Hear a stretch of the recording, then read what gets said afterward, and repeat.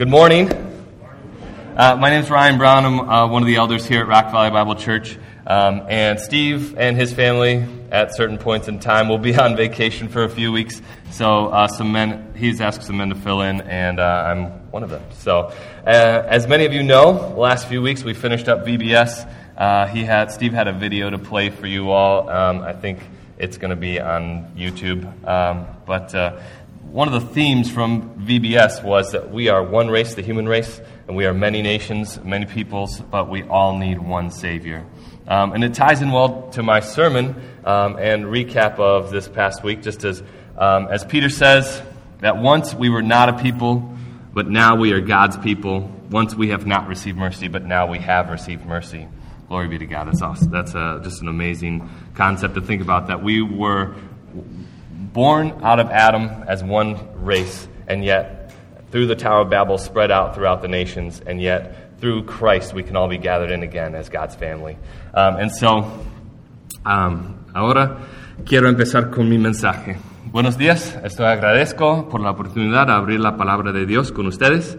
Estoy empezando en español porque quiero compartir con ustedes un sabor pequeño como parecerá en México. Y si has visto la palabra semanal, the weekly word, ya viste yo hablando en español. Pero también estoy reuniendo con Ariel y Marifer esta semana. Espero que sí, que para repasar mi predicación, para mejorarla para cuando estamos en México. Pues mi objetivo hoy, y lo tomo prestado de Eric Lawyer, quien ha predicado aquí anteriormente, es solo alentar a ustedes. Espero que solamente alente a ustedes a probar y ver que es bueno el Señor, como vamos a ver en nuestro pasaje. Este día vamos a encontrar nuestro aliento en los Salmos, específicamente el Salmo 34. El Salmo 34 está en la página 434 en la Biblia a frente de usted. Y mientras están encontrando nuestro pasaje, les quiero preguntar a ustedes, ¿quién ha manejado hasta las montañas? Alguna montaña, no se importa cualquier. Si es así, es posible que haya tenido, pues es cierto para ti, sí, haya tenido la misma experiencia que tuvimos pasar por el Parque Nacional del Malpaís, del Dakota del Sur, y cuando entremos la área de Rapid City, tuvimos que pasar por el Parque Nacional del Malpaís, the Badlands. Las formaciones son maravillosas de lejos, pero solamente pensé que fueran rocas. Sin embargo, cuando visitamos el parque, pudimos ver, mientras acercábamos, que eran mucho más fascinantes que eran pensados originalmente. Y si preguntas a Thatcher qué fue su parte favorita del viaje, ¿qué vas a decir? Thatcher, ¿qué vas a decir? What are you going to say? What was your favorite part from our trip to South Dakota? Badlands, right? El Malpaís. Badlands. Malpaís. En español es Malpaís. Está bien. Hay estos mismos temas en nuestro texto. Pues David nos invita acerca a Dios para ver tan maravilloso realmente es Él. Entonces, les quiero invitar, como David está diciendo en nuestro texto, a bendecir, a engrandecer a Dios por acercarnos a Él. Pues vamos a orar. Voy a orar en inglés. All right. Heavenly Father, we thank you for this opportunity that we have to come before you and just open your word. Thank you that you have given us life, and yet we have spurned that gift in so many ways. We have rebelled against you, and yet you have not only provided a way, you have provided a way for us to be made right with you and also dwell with you forever. So what a wonderful gift that is. We pray, Lord, that you would help as we open up these wonderful truths in the Psalms and Psalm 34, as we taste and see that you are good. Help us to know that you hear us, you provide for us, and you save us, Lord. We thank you for your grace. We pray that you would be with me as I speak from your word. We pray, Lord, that you would give me words and grace today. It's in Jesus' name we pray. Amen. Well, I don't know if you noticed, but I started my message in Spanish just to give a little flavor from last Sunday and just kind of in preparation for our trip to Mexico. We're leaving in 2 weeks. We're going to be gone from July 18th to August 2nd, and we are very excited, and it's just I wanted to take an opportunity just to encourage. We're going to leave on our trip to encourage the Mosers in Puerto Escondido in Mexico, and so they've invited me to preach during that time when I'm down there, and also I was able to preach at IBC Dios de Amor this last Sunday evening, and so it was a wonderful time, a great time, so just in preparation for that and to help me prepare, I wanted to get my introduction out one more time in Spanish. But it's also to give you a little flavor about what it will be like when we're in Mexico. If you haven't read our article in the Weekly Word about our trip to Puerto Escondido, I would encourage you to do that. It's long, and so this is the too long, didn't read version. It's Crossways planted a church, the Crossway Network that we're affiliated with, has planted a church in a strategic location in Mexico in order to reach those who have never heard the gospel and just to reach them with the gospel message. So we're super excited about our trip. We're looking forward to encouraging and serving and learning while we're there. And so looking forward, we also hope to kind of establish a stronger bond with the Mosers, with Rob and Maury, and the people of Camino de la Cruz, along with the Crossway Network of churches, so we can come alongside of them in order to see the great news of Jesus Christ go forward into all the nations. And in preparation for that, and to strengthen ties in a similar vein with our brothers and sisters who were able to utilize the chairs that we replaced, I preached this exact same message in Spanish to IBC Dios de Amor just last Sunday evening. So it was a wonderful time and just really refreshing for us. It was a great reminder for me, and I think for our family, that the kingdom of God is bigger than just our local expression of the Universal Church here. It was wonderful to see just the same gospel being preached in our city, and a reminder that it's being preached in our world in many different languages and to many different peoples. It really drives the message of our VBS home, gives us a glimpse of Revelation 7, when every tribe and tongue and nation will worship Christ together. And what a wonderful time that will be. Amen? All right. Well, for those of you that don't speak Spanish, and for some of you who might have had high school Spanish and caught a little bit of what I was getting at in my introduction, I'm going to go over it briefly again. Basically, my goal for the message, and just thinking about universal themes and in a variety of contexts, how a sermon might serve a multitude of people, just themes that are applicable cross-culturally. The goal was to encourage, and I borrowed that from Eric Lawyer, who came and preached here last year. I was very encouraged by his message, and just that stating that goal up front, I think, was really helpful. And so I want to say that again, hopefully these words are encouraging to you. And so, just in starting my message, I ask, who's driven towards any mountains? It doesn't matter what mountains. Have you driven towards mountains? There we go. There's a lot more hands this time. Oh, wow. Okay, well, good. So if you have driven towards mountains, I'm pretty sure you've had this same experience that we had a few weeks ago when we were able to visit the Badlands, or Badlands area, kind of Black Hills area. It's actually where Steve and Yvonne are right now. They're on the other side of it than from where we were. But when you drive into where we were staying in Rapid City, South Dakota, you have to drive past the Badlands National Park. And so as you're driving in, you see, oh, maybe not. You don't see Venice. That's definitely not what you see. Maybe you see it. Well, anyways, I'll paint the picture for you. A word picture, if you will. So you see the mountains from far away. And if you've driven towards mountains, you know, you're like, whoa, those are cool. That's great. And so, but as you get closer to the mountains, so we had to drive past them. We actually were able to visit the park. And so as we drive closer to the mountain, the Badlands, we got a greater glimpse of what these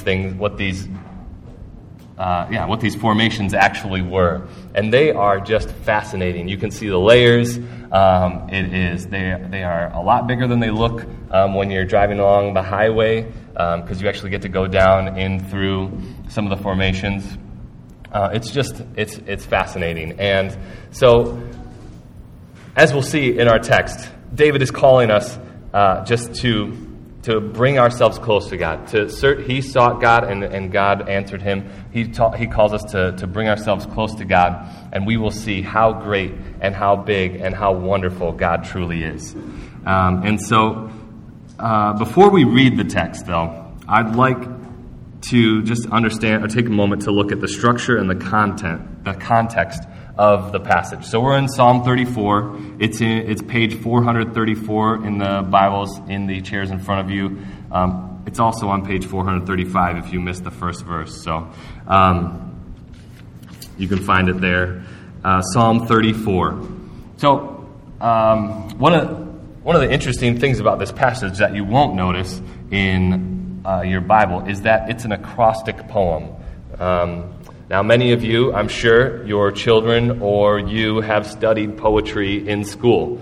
I'm a teacher, and we study poetry. We have a poetry unit every year, and we study, oftentimes we will have students compose acrostic poems. Now, I think acrostic poetry may have gotten a bad rap. Because I'll share with you some of the examples of acrostic poetry that I've seen. This is not a literal example, but this is just something that popped up on Google Images. So this is an acrostic poem for the word Yeti. And it starts, yogurt lover. Elbows are big. They cannot read. Incredible.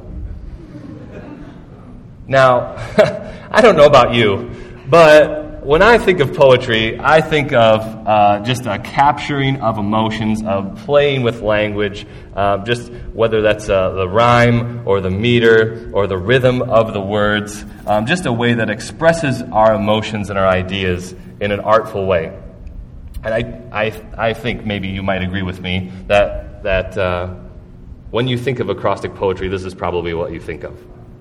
But for David and the Hebrews, that it was different, right? The poems in his time were not rhyme and rhythm and meter, but they were ideas and form. Excuse me. The ideas and the form were the real artistry. And so, how David takes these ideas and poetically expresses his ideas in this form, that is where the artistry lies. And the wonderful thing for us is that without having to know ancient Hebrew, we can interact with these things on a very deep level. And so I think it's providential, right, that God would allow us to have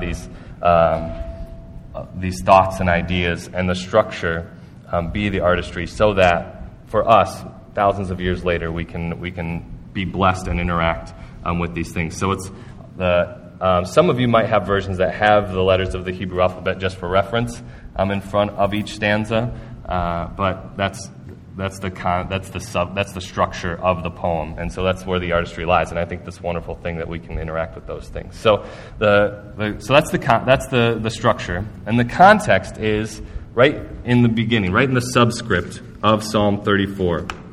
If you look, it says, "Of David, when he changed his behavior before Abimelech, so that he drove him out and he went away." I think this is wonderful too. We have with this poem, we know the structure and we know the context, and we can actually see the historical context because we have it written down in 1 Samuel 21 through 22. It's amazing. If you don't have to turn there, I'm just going to read briefly from 1 Samuel 21, 10 through 22, 1, and it says, "And David rose and fled that day from Saul and went to Achish, the king of Gath. And the servants of Achish said to him, 'Is not this David, the king of the land? Did they not sing to one another of him in dances? Saul has struck down his thousands, and David his 10,000s.' And David took these words to heart and was much afraid of Achish, the king of Gath. So he changed his behavior before them and pretended to be insane in their hands, and made marks on the doors of the gate and let his spittle run down his beard. Then Achish said to his servants, 'Behold, you see the man is mad. Why then have you brought him to me? Do I lack madmen that you have brought this fellow to behave as a madman in my presence? Shall this fellow come into my house?" David departed from there and escaped to the cave of Adullam. And when his brothers and all his father's house heard it, they went down there to him. So this psalm was written. So when this psalm was written, we can see that David is under a lot of stress, to say the least. He's suffering. He's fleeing for his life from Saul. And he has just been delivered. His life has just been saved by his quick thinking and by God's providence. So he had to flee from his home. He tried to lay low in Abimelech's court, which is just like Abimelech is a word kind of like Pharaoh, that it's titular. And even there, when he was laying low in the court of Abimelech, he barely escaped with his life. He had to kind of humiliate himself in order to get out of there. So when this psalm is written, it's possible to see David's situation might be similar to your circumstances. You might be running from something, from some circumstance or situation in your life. You may have been humiliated or just in a lot of stress. And so Psalm 34 is a poem that reveals to us the emotions of a child of God who is persecuted, who's in crisis, but who has been delivered miraculously. And it's a surprising thing in this text that while being persecuted and in his frustration from having been found out, that David would choose to bless God. Let's turn to our text. Psalm 34, if you're not there already, I'm going to read from it now.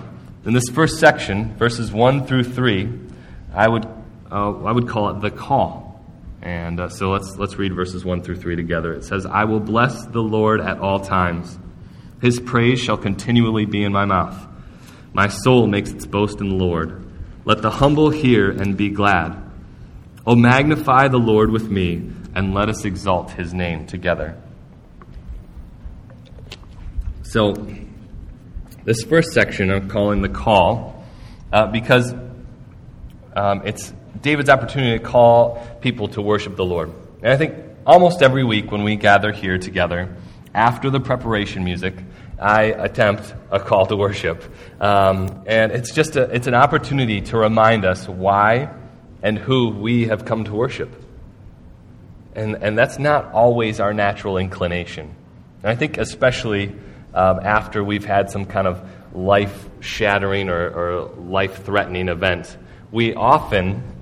how many times have you seen on a TV or movie where people, even cartoons, they'll kind of escape with their life and they'll be like, whew, and they'll kind of pat themselves down and make sure they're still all intact, and they'll look around and they say, "Thank God," right? And they're just kind of looking around like, "Oh man," but how often is that just lip service, right? It's easy for us to say, and difficult for us to have actual gratitude in our hearts towards God. Which is why we have the call to worship. It's an opportunity for us to align our hearts and our thoughts and our preparation music. It's an opportunity for us to align our hearts and our thoughts, our affections and our minds towards the one who is worthy of worship. Our worship in spirit and in truth. And David does something similar in Psalm 34. When he says, "I will bless the Lord at all times. His praise shall continually be in my mouth. My soul makes its boast in the Lord. Let the humble hear and be glad.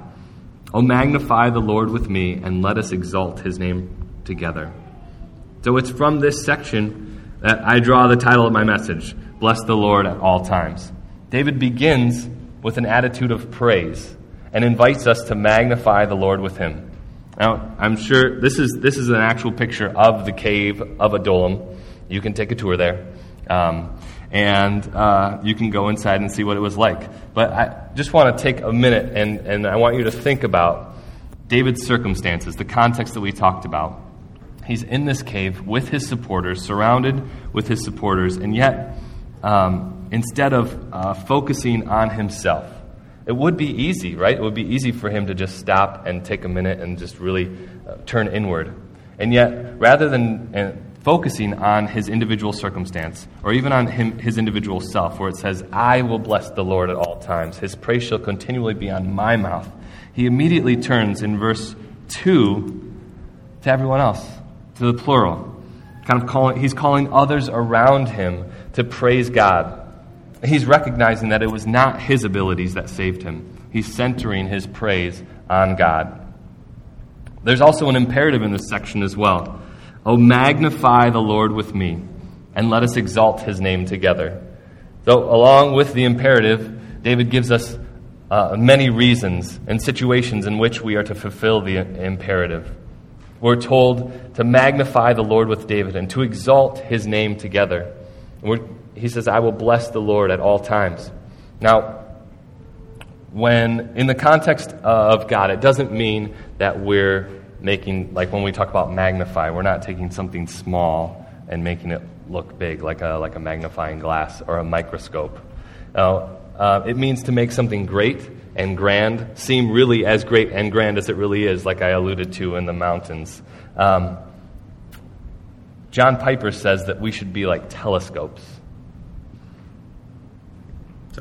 We should be like telescopes. Telescopes help us see something big and far away with much greater detail. So a magnificent planet looks like just a dot of light in the sky. If you go out tonight at dusk, you'll probably see the first star that you see will probably be a planet. And if you take even a hobbyist telescope, you can start to see some of the detail, some of the grandeur, some of the beauty that is one of those planets. It's either Venus or Mars are usually the ones that you can see right at dusk. We should do the same thing with God. We should take his characteristics, his work, and his person and magnify them, really shine them out to what they really are, to be as magnificent and wonderful as they truly are. And so it's the same idea in a similar vein. When David says, I will bless the Lord at all times, there's no blessing that David can give, but what he's really doing is he's acknowledging that God is the source of all good. God is the source of all good, and so when we bless him, that's what we acknowledge. So we recognize, when we magnify and bless God, we recognize that he is good. Everything he does is good, and is for his glory and for our good. Therefore, the title of my message is, Bless the Lord at all times. So in our text, David gives us the reasons that we've been called to bless God, to fulfill that imperative of bless the Lord at all times. The first of which we see in verses 4 through 7. It says, let them be put to shame. That's the wrong verse 4, excuse me. I sought the Lord, and he answered me and delivered me from all my fears. Those who look to him are radiant, and their faces shall never be ashamed. This poor man cried, and the Lord heard him and saved him out of all his troubles. The angel of the Lord encamps around those who fear him and delivers them. In these verses, we see one of the central reasons that David gives to bless God is because he hears us. David's testimony is found in verse 4. It says, I sought the Lord, and he answered me and delivered me from all my fears. So in these 4 verses, we have a testimony of David's predicament and how God saved him. But it also mentions God hearing twice in just 4 verses. And so David demonstrates for us the search for God and the joy that comes when he finds him and when God responds. So in Hebrews 11, we see that David had faith in his search because according to verse 6 in Hebrews 11, it says that without faith, it is impossible to please him, and for whoever would draw near to God must believe that he exists and that he rewards those who seek him. So when we search for God in faith and believe that he exists and rewards those who seek him, God responds. And also when we'll see in a few minutes that when we seek him with a poor, humble attitude, God hears when we seek him in faith. And when we hear, we mean not just aware, like because he's omnipresent, and so God hears everything, everywhere. It's one of his incommunicable attributes. But what David is really getting at is that David hears and responds. It's like a conversation. And he did. He responded to David. And so when his people pray to God in faith, for everything they need, according to his will, he will provide for his people. And so that brings me to my next point. The next reason that David gives for us to bless the Lord. In verses 8 through 11, it says, "O taste and see that the Lord is good. Blessed is the man who takes refuge in him. O fear the Lord, you his saints, for those who fear him have no lack. The young lions suffer want and hunger, but those who seek the Lord lack no good thing. Come, O children, listen to me. I will teach you the fear of the Lord." So it is related to God hearing us. And yet, it's more specific, a little bit more detailed in saying that not only will he hear us and respond, but he not only responds, but he responds positively and provides for his people. So these words in verses 8 through 11 sound similar to the words of Jesus in the Sermon on the Mount. There's even an analogy that from nature. And so I think it would be helpful if we read those. Matthew 6, Sermon on the Mount, verses 25 through 33. It says, "Therefore I tell you," this is Jesus preaching in the Sermon on the Mount, it says, "Therefore I tell you, do not be anxious about your life, what you will eat or what you will drink, nor about your body, what you will put on. Is not life more than food, and the body more than clothing? Look at the birds of the air. They neither sow nor reap nor gather into barns, and yet your heavenly Father feeds them. Are you not of more value than they?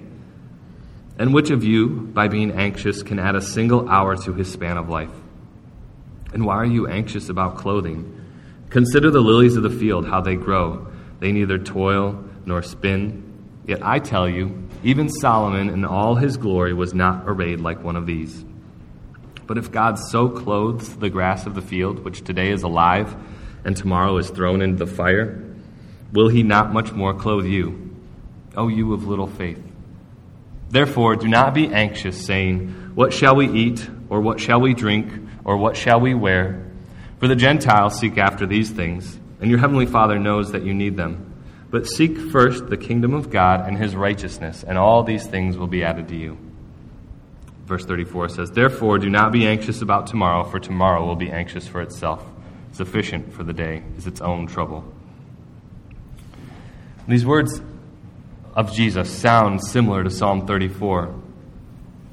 I'm just going to read them one more time. It says, O taste and see that the Lord is good. Blessed is the man who takes refuge in him. O fear the Lord, you his saints, for those who fear him have no lack. The young lions suffer want and hunger, but those who seek the Lord lack no good thing.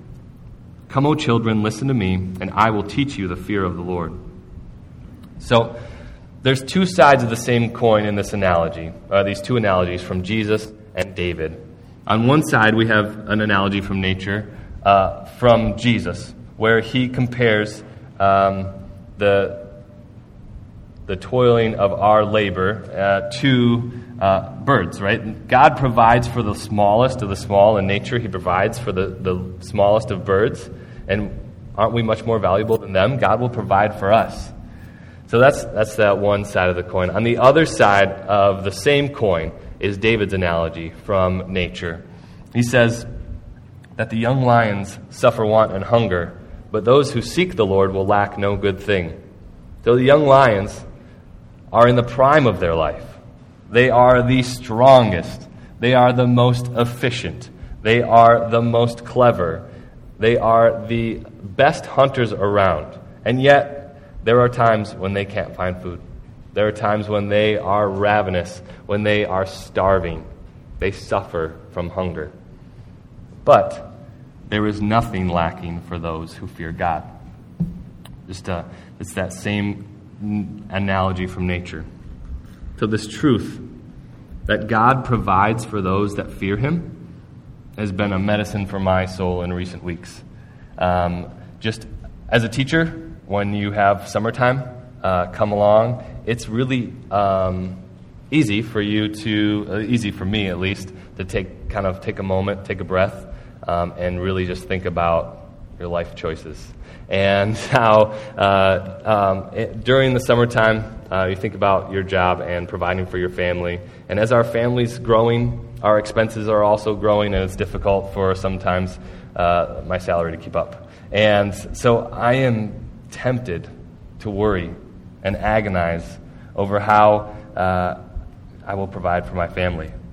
However, in my struggling and my floundering and in encouragement from my wife, I've been reminded of God's provision for our family. God has been merciful to me in my struggle and my floundering, and He has also been faithful to provide not only what we need, but more than what we need. And I'm sure that whether your experience is the same as mine, or you're a single parent trying to make ends meet, or a retiree that's living off of a fixed income, then that same assurance that if you fear God, then you will have that same experience. So I invite you, as David did in verse 8, to taste and see that the Lord is good, because blessed is the person who trusts in Him. Now, this assurance that God provides for us and hears us comes from a place of understanding our position before Him. The fear of God, the fear of the Lord, is mentioned 2 times in these verses. And that brings me to the last reason, in the last section of verses that David gives to bless the Lord at all times. And that's God saves us. And we find that in verses 12 through 22.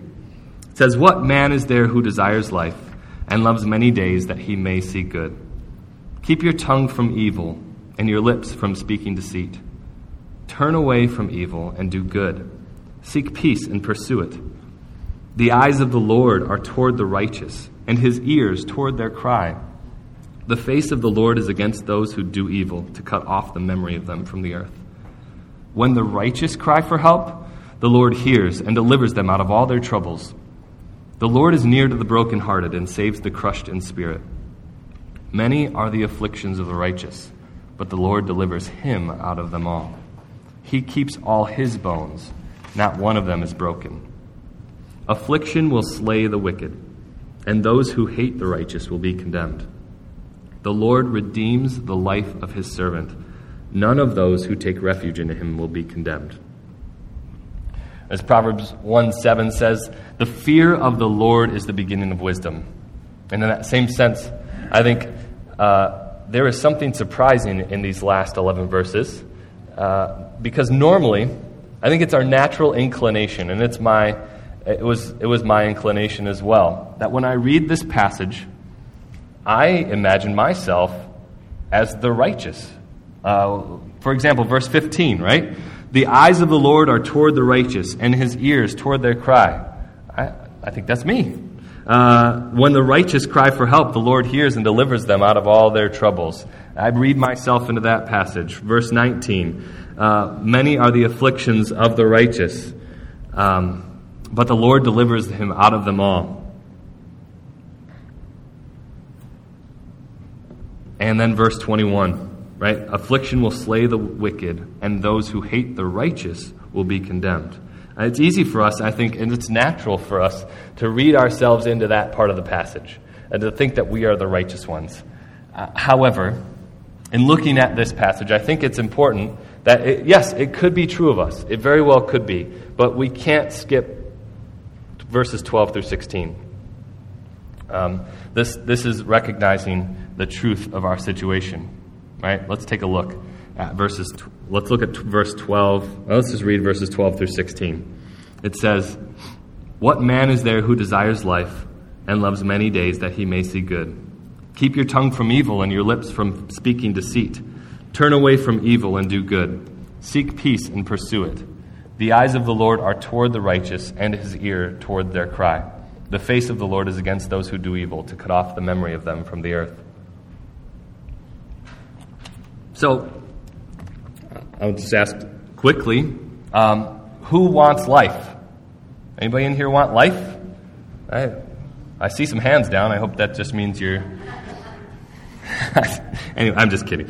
Sorry. Verse 12. I'm a teacher. I need that class participation. Anyways, what man is there who desires life? If you desire life, anybody want to see days that they may see good, right? Want days that you may see good, right? I hope everyone wants those things. And you can put your hands down now. Let's look at the description of those righteous whom God will deliver. What do they do? Let's look at verse 13, right? Keep your tongue from evil and your lips from speaking deceit. Now, you don't have to raise your hands on this question, but who has kept their tongue from evil? Who has never lied, never spoken deceit, right? Verse 14 says, turn from evil and do good. Seek peace and follow it. Who's done that every single time? Who's turned from evil? Who's done the good every time? Who's sought peace and followed it? And verse 16 says the fate of those who fail to live up to this standard. It says that the face of the Lord is against those who do evil, to cut off the memory of them from the earth. So here, when we know our state before a holy God, our hearts break, like it says in verse 18. Verse 18 says, the Lord is near to the brokenhearted and saves the crushed in spirit. And I think in order for us to read ourselves into the passage, we have to start here. We have to cry out to God for help. And verse 17 and 18 say that God will hear us. And he responds. He has responded in providing a way of salvation for us. I think David, with us having the knowledge of the history of salvation, now that we can look back on the entire, both Old and New Testament, we can see that David was inspired by the Holy Spirit, changes the subject in verses 19 and 20. He goes from plural to singular.